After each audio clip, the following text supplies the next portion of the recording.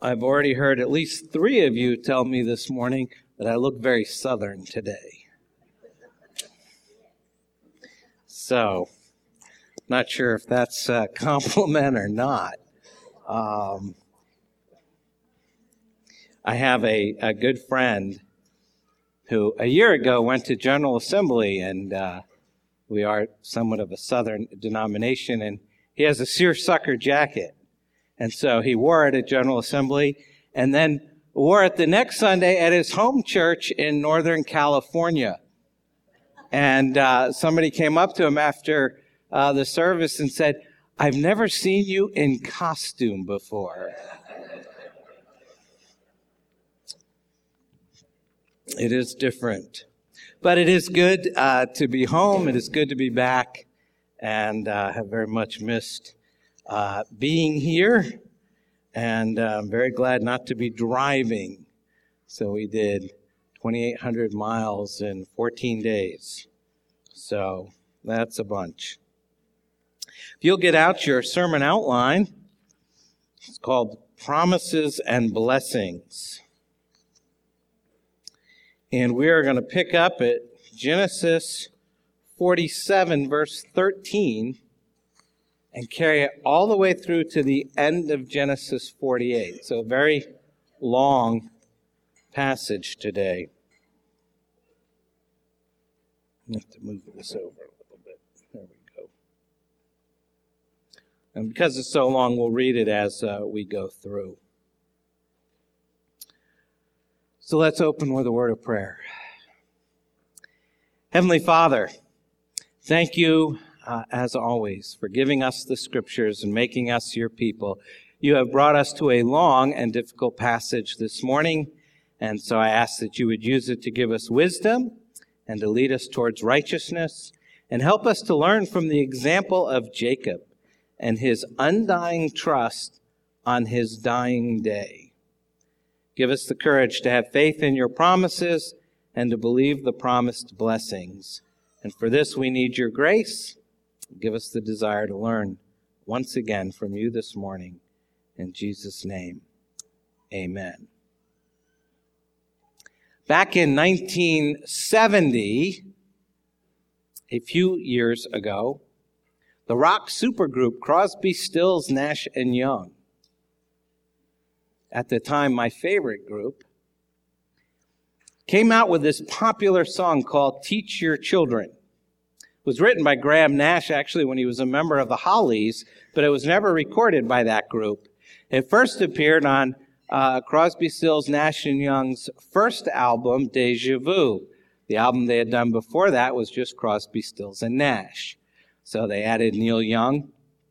So it was either their second or first album, depending on whether or not you count Neil Young.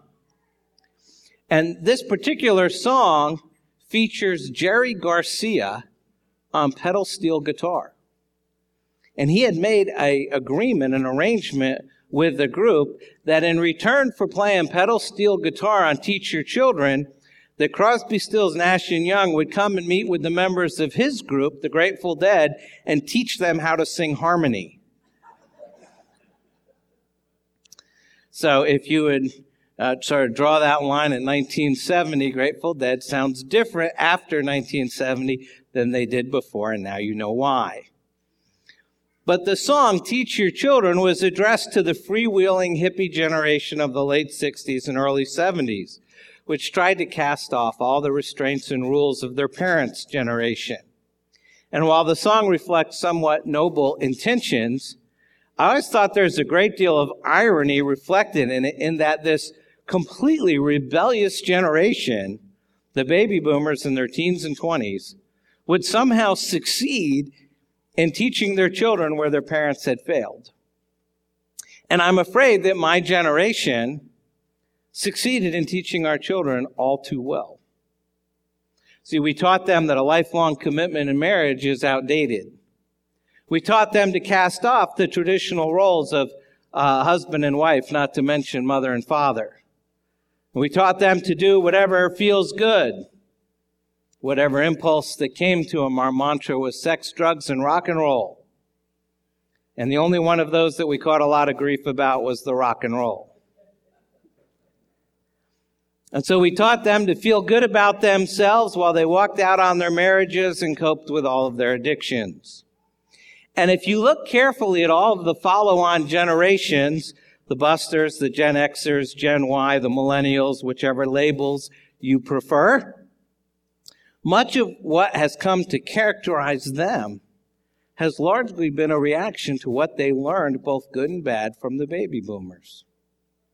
And so while my generation largely failed Parenting 101 because we cast off God's standards, the theme of the song is still true. We will teach our children. And God's word insists that we must teach our children well. See, the family is at the center of God's purpose. It's primarily in the family that a godly heritage is handed down from generation to generation. And God chose Abraham and promised to give him a family, and from that family to make a nation which would bless all the other nations. And Abraham's family was the foundation of Israel from which the Savior came. And so in Genesis 48, which we're going to focus on, we see Abraham's grandson, Jacob, handing on his godly heritage to his son Joseph and to his grandsons Manasseh and Ephraim. In fact, he adopts Joseph's two sons as his own, blessing Joseph through them. And one reason this chapter is here is to explain why Joseph isn't listed as one of the 12 tribes of Israel.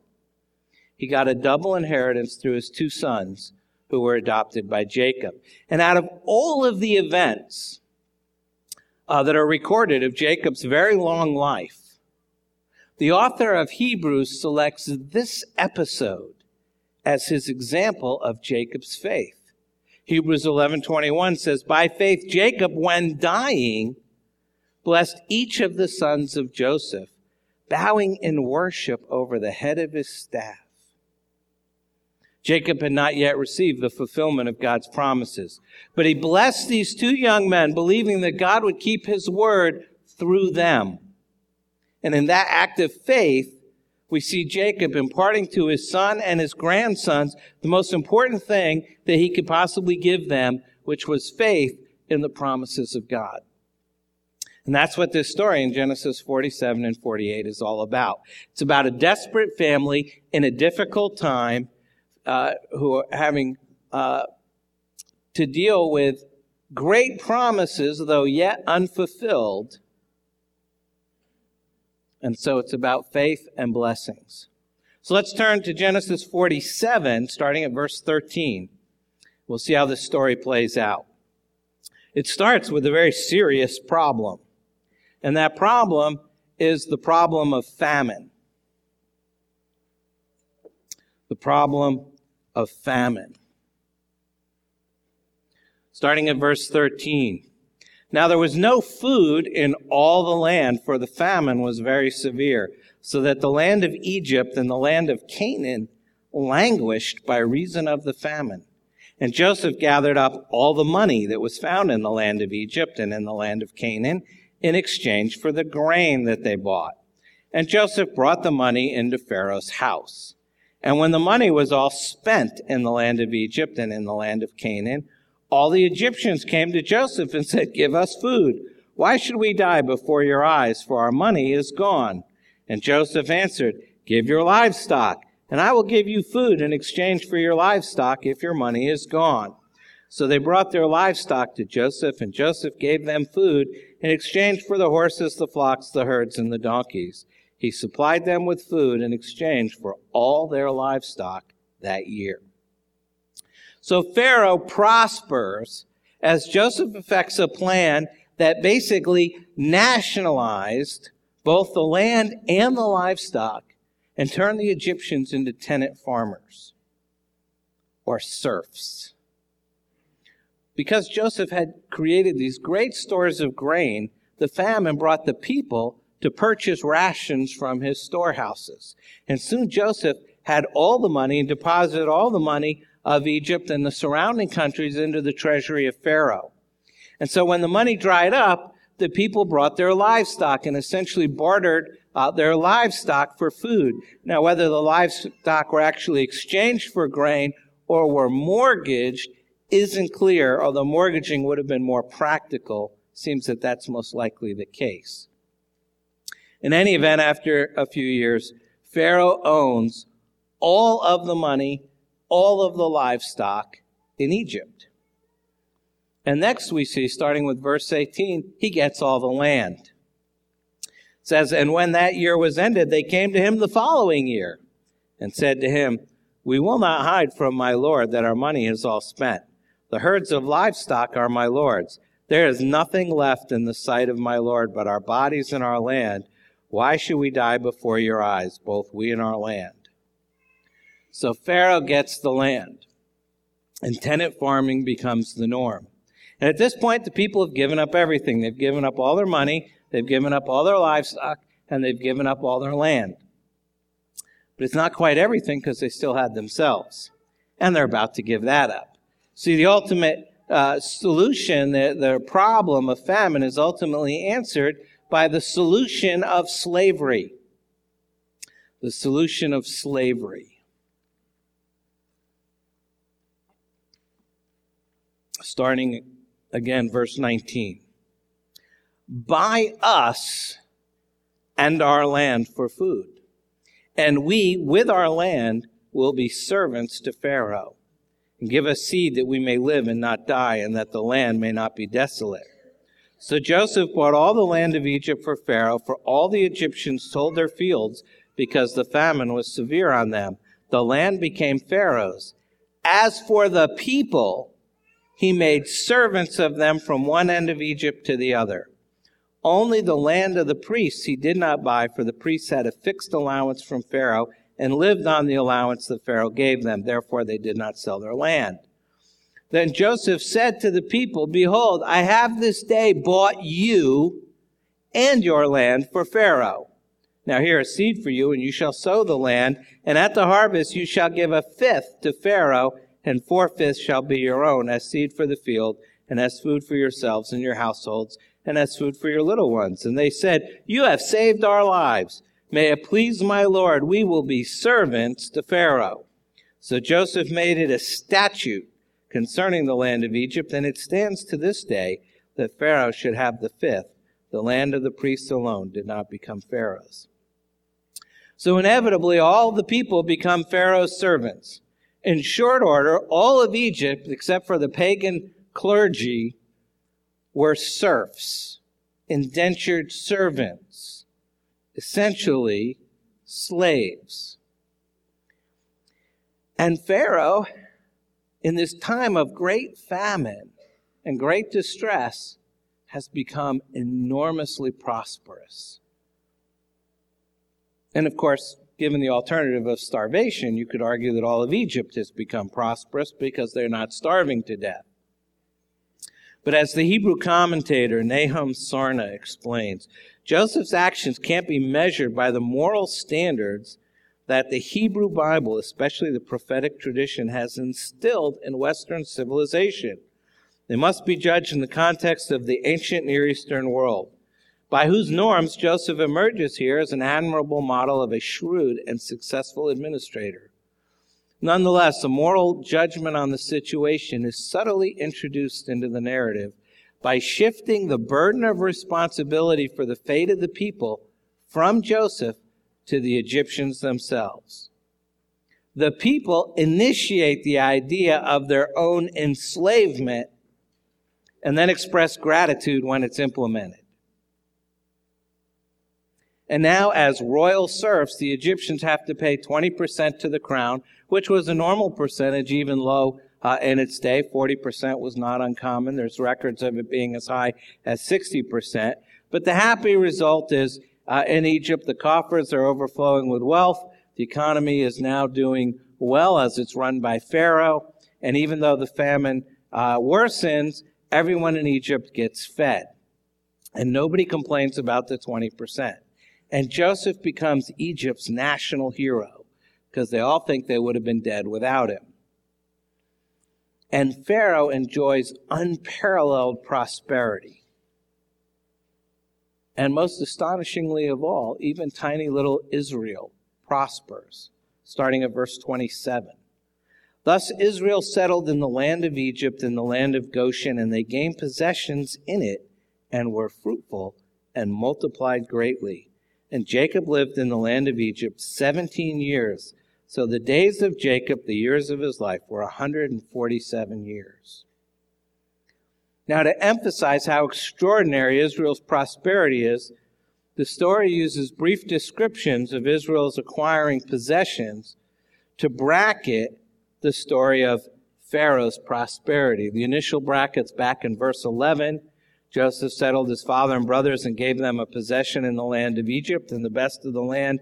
And then it closes here in verse 27, again, emphasizing Israel's accumulation of possessions. So the problem is now all of Egypt is in this serfdom, this sort of indentured slavery, and little Israel's prosperity is far outstripping the average Egyptian. So not only did they gain possessions, but they're fruitful and multiplied greatly, both during the famine and afterwards. And so from the beginning, Israel flourished so much that one day it would force their persecution in Exodus. The Genesis scholar John Walton says, "The time in Egypt is not an interruption of the covenant, but an incubation of the covenant people." What Israel experiences in miniature in Egypt is a foretaste of the blessings of Canaan when the land and the wealth would be theirs. Here in Egypt, their abundance was all of God, as it would be in the fulfillment of the covenant.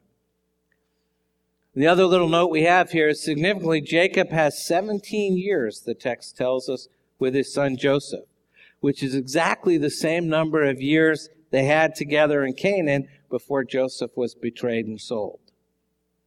And Genesis is silent about these last 17 years, but this sort of fast forward to his age of 147 years suggests there's sort of this unruffled tranquility for both father and son, and how sweet that must have been for Jacob. It's probably the only time in his life that was sort of tranquil and peaceful, mostly because he wasn't off doing stupid things.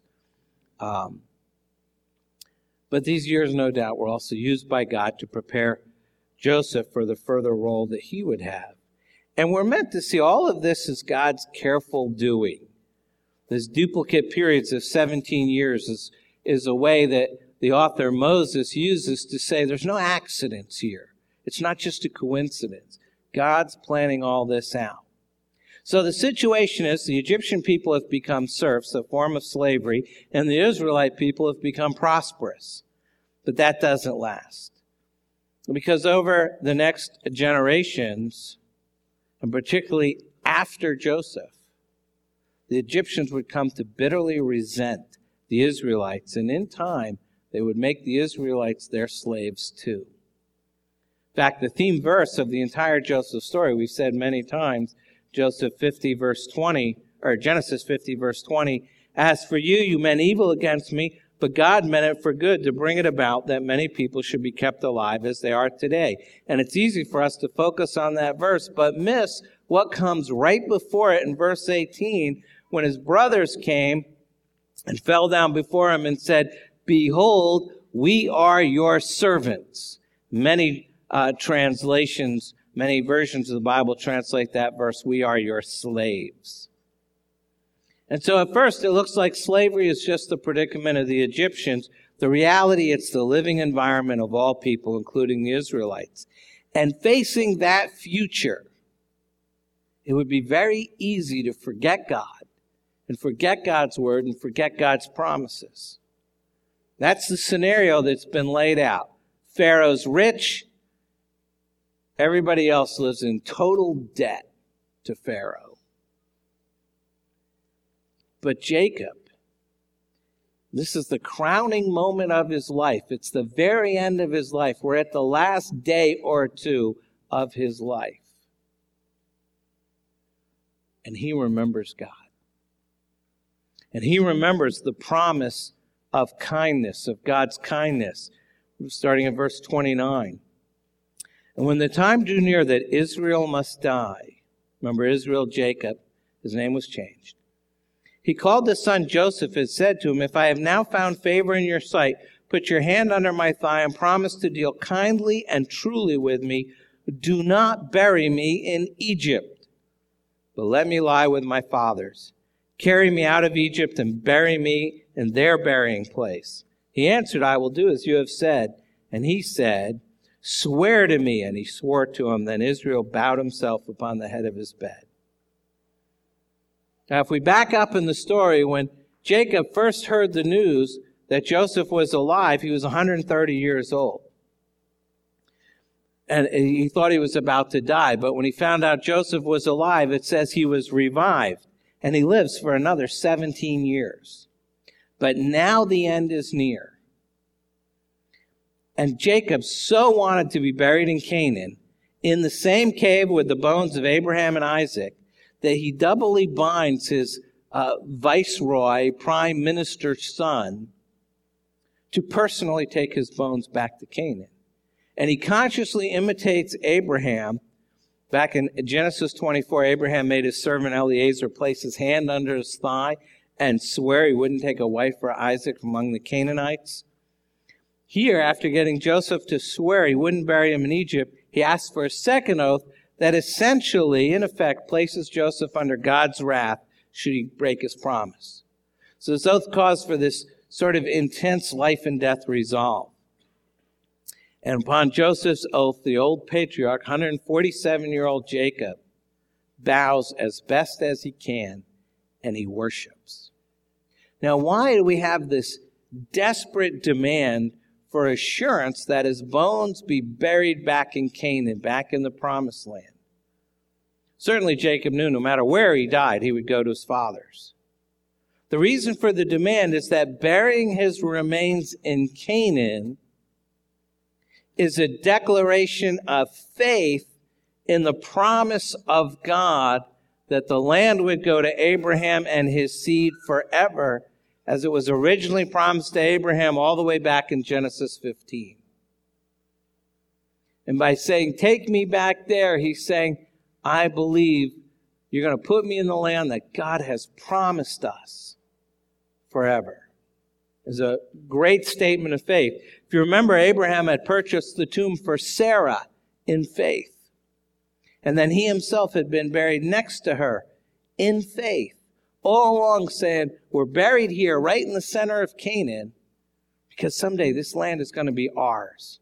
And there Isaac's bones had been laid alongside theirs in faith.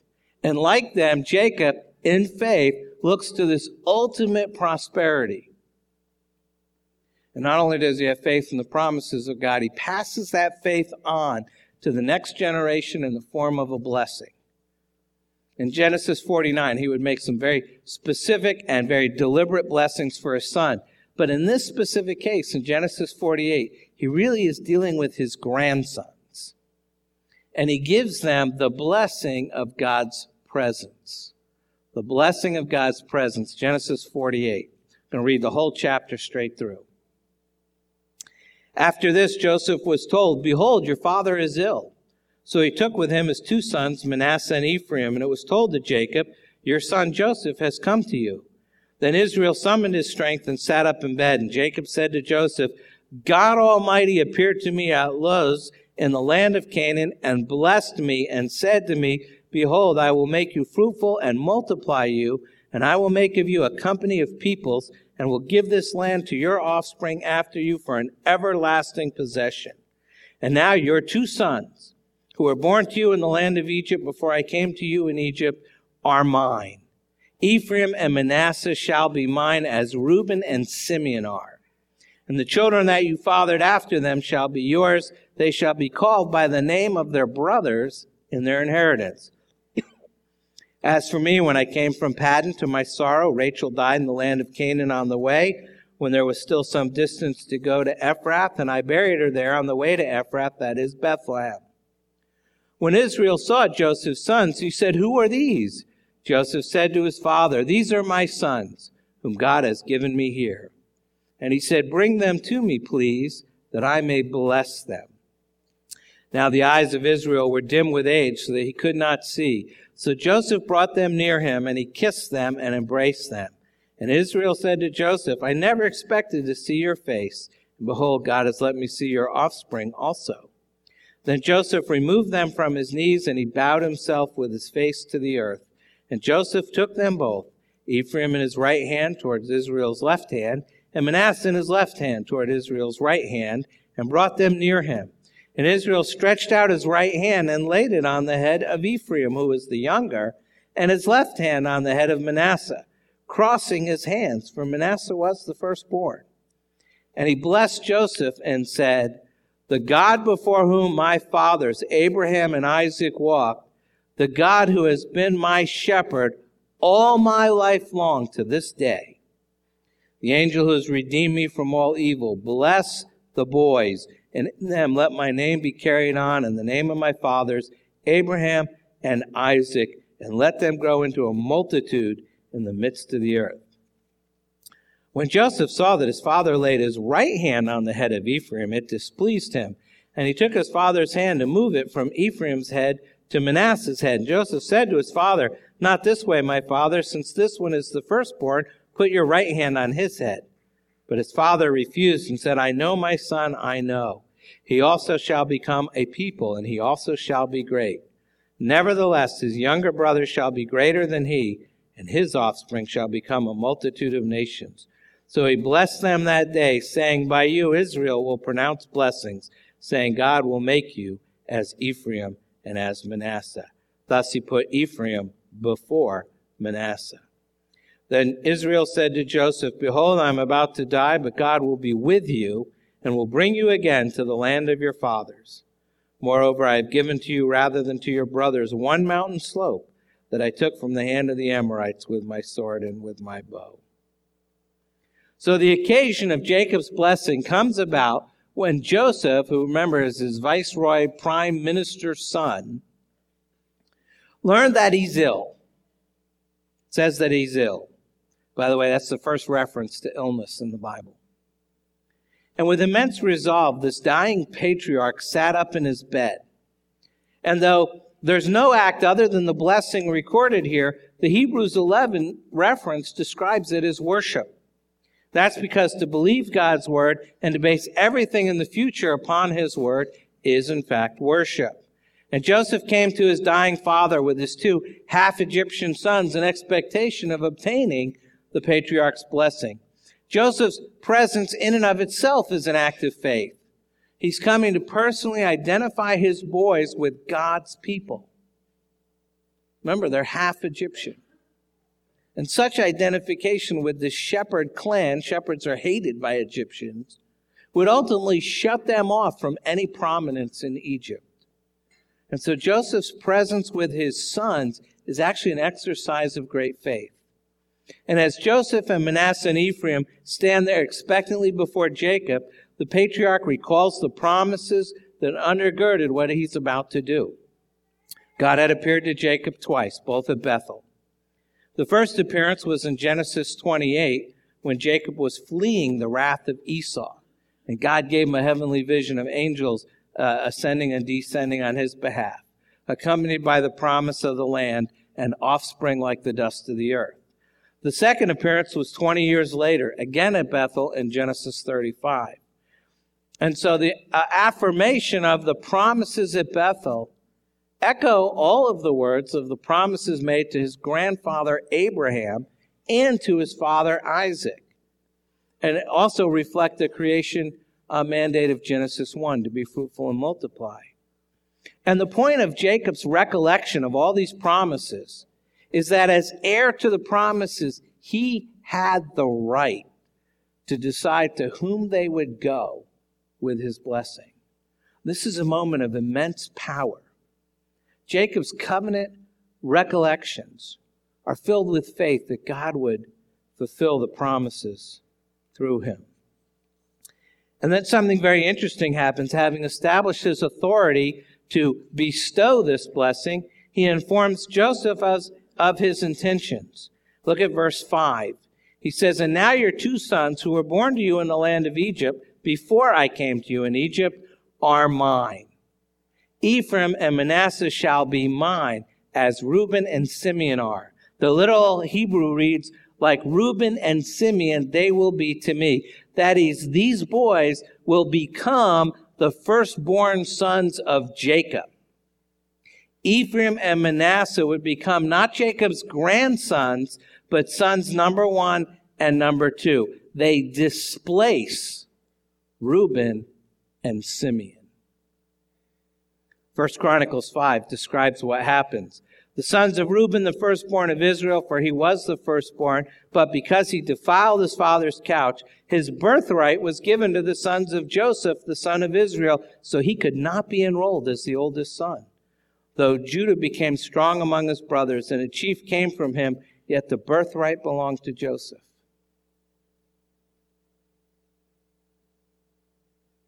He basically takes the 2 grandsons and adopts them and moves them to the front of the line and replaces son number 1 and 2. This astonishing revelation, Jacob claims them twice as mine, basically as replacements for their senior uncles. Now, Joseph has other children besides Ephraim and Manasseh. What about them? And Jacob anticipates that question in verse 6. He says, and the children that you fathered after them shall be yours. They shall be called by the name of their brothers in their inheritance. So all of his other children will be incorporated into the tribes of Ephraim and Manasseh. And then he blesses them, but he reverses the blessing. We've seen this many times in Genesis. He puts the younger before the older, just as he had put in front of his older brother. And Jacob can't reverse it even if he wants to, and he doesn't wish to change a word because the blessing doesn't originate with him but with God. He's only the messenger, and his crossed hands of blessing are actually another act of profound faith. It's a divine assessment. And this is the act that we read about in Hebrews 11, where it says, by faith, Jacob, when dying, blessed each of the sons of Joseph. It's taken Jacob a lifetime of God's divine discipline to learn that he has to speak and do the work of God. And he has to speak the word of God. So now he's daring to trust God and believe that God's plans are best. So this old patriarch, driven by faith, continues with his right hand firmly placed on the head of the younger son.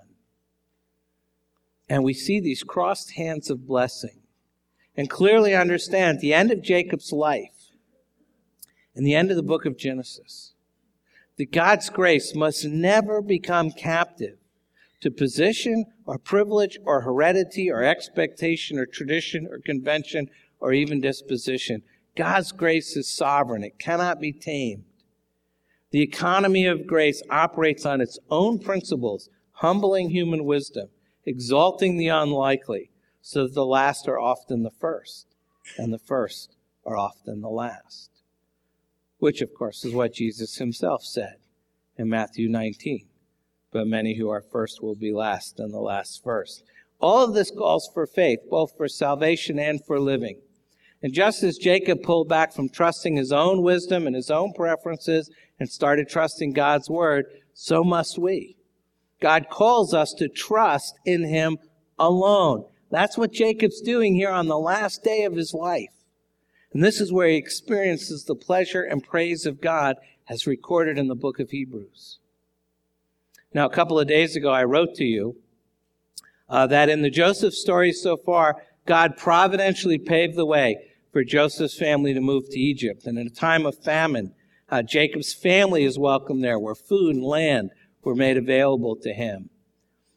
And Joseph, if you remembered, gave them advice, said, when you meet Pharaoh, don't tell him you're a shepherd. Nobody likes shepherds here. Tell him you tend the livestock.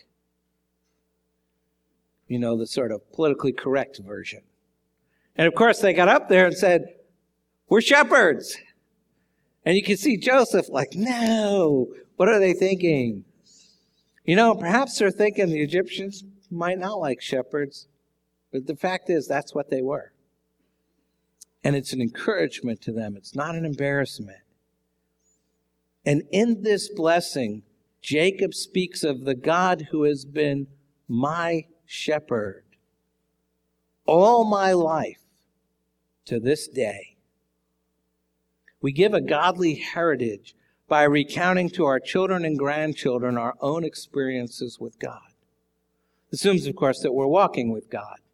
And Jacob has certainly gone through his ups and downs, but through it all, he walked with God. And Joseph comes to see him on his deathbed, and he recalls how God had appeared to him at Bethel and the promises that God has made.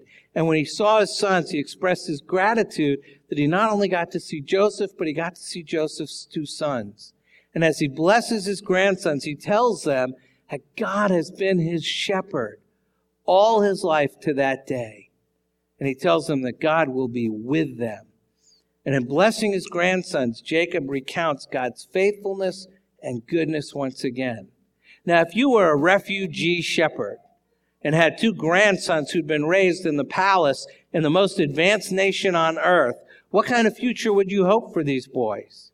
It would have been so natural for Jacob to wish for them all the privileges that the court of Egypt offered. They had all the comforts of wealth. They had all the opportunities for power and prestige. And I wonder what their mother thought. Remember, she was an Egyptian. I think she probably would have been horrified to learn that her sons were being identified with those despised shepherds of Israel rather than with the high political circles of Egypt. You're throwing away your career in Egypt for what? I actually don't think Egyptian moms are all that different than Jewish moms or any other moms. You're doing what? But by faith, Jacob pictured for these grandsons a future in which they're identified with the covenant people of God. Jacob believed God for the fulfillment of things not yet seen. And the point is, Jacob pictures a great future in the Lord for his children and his grandchildren, a future that involves the fulfillment of God's promises. And the most important heritage we can hand down to our children and grandchildren is faith in the promises of God. The shepherd God is an encouragement to those who are part of his flock. David would write, "The Lord is my shepherd." Jesus would say, "I am the good shepherd." And it may not sound good to others, but shepherd is supposed to sound good to God's people. Ultimately, that's the blessing for God's people. The God before whom my fathers Abraham and Isaac walked, the God who has been my shepherd all my life to this day. That's the story you need to tell your children and grandchildren over and over. They need to know that you were once lost in sin, that you were a lost sheep, but that God sent a good shepherd, the Lord Jesus Christ, and he found you and saved you and brought you home to be part of his flock. They need to know that they need a shepherd too, and they need to know that the shepherd they need is the same shepherd you needed. And so by faith, tell them about that shepherd. You need to pray. Take a moment to do that, and then I'll close. O Lord, our Lord, we thank you for the story of your servant Jacob. We thank you for his testimony in the face of his own death. We thank you for the kindness of your providence. We pray we would learn these lessons about trusting you. Teach us the lesson of hoping in you, even in the presence of earthly blessing. Lord, keep us from being satisfied with the things of this world, that you would grant us divine dissatisfaction with temporary things, that we might learn to rejoice in eternal blessings, now and forever. We ask these things in the name of your Son, Jesus, who lives and reigns with you and the Holy Spirit, one God, now and forever. Amen.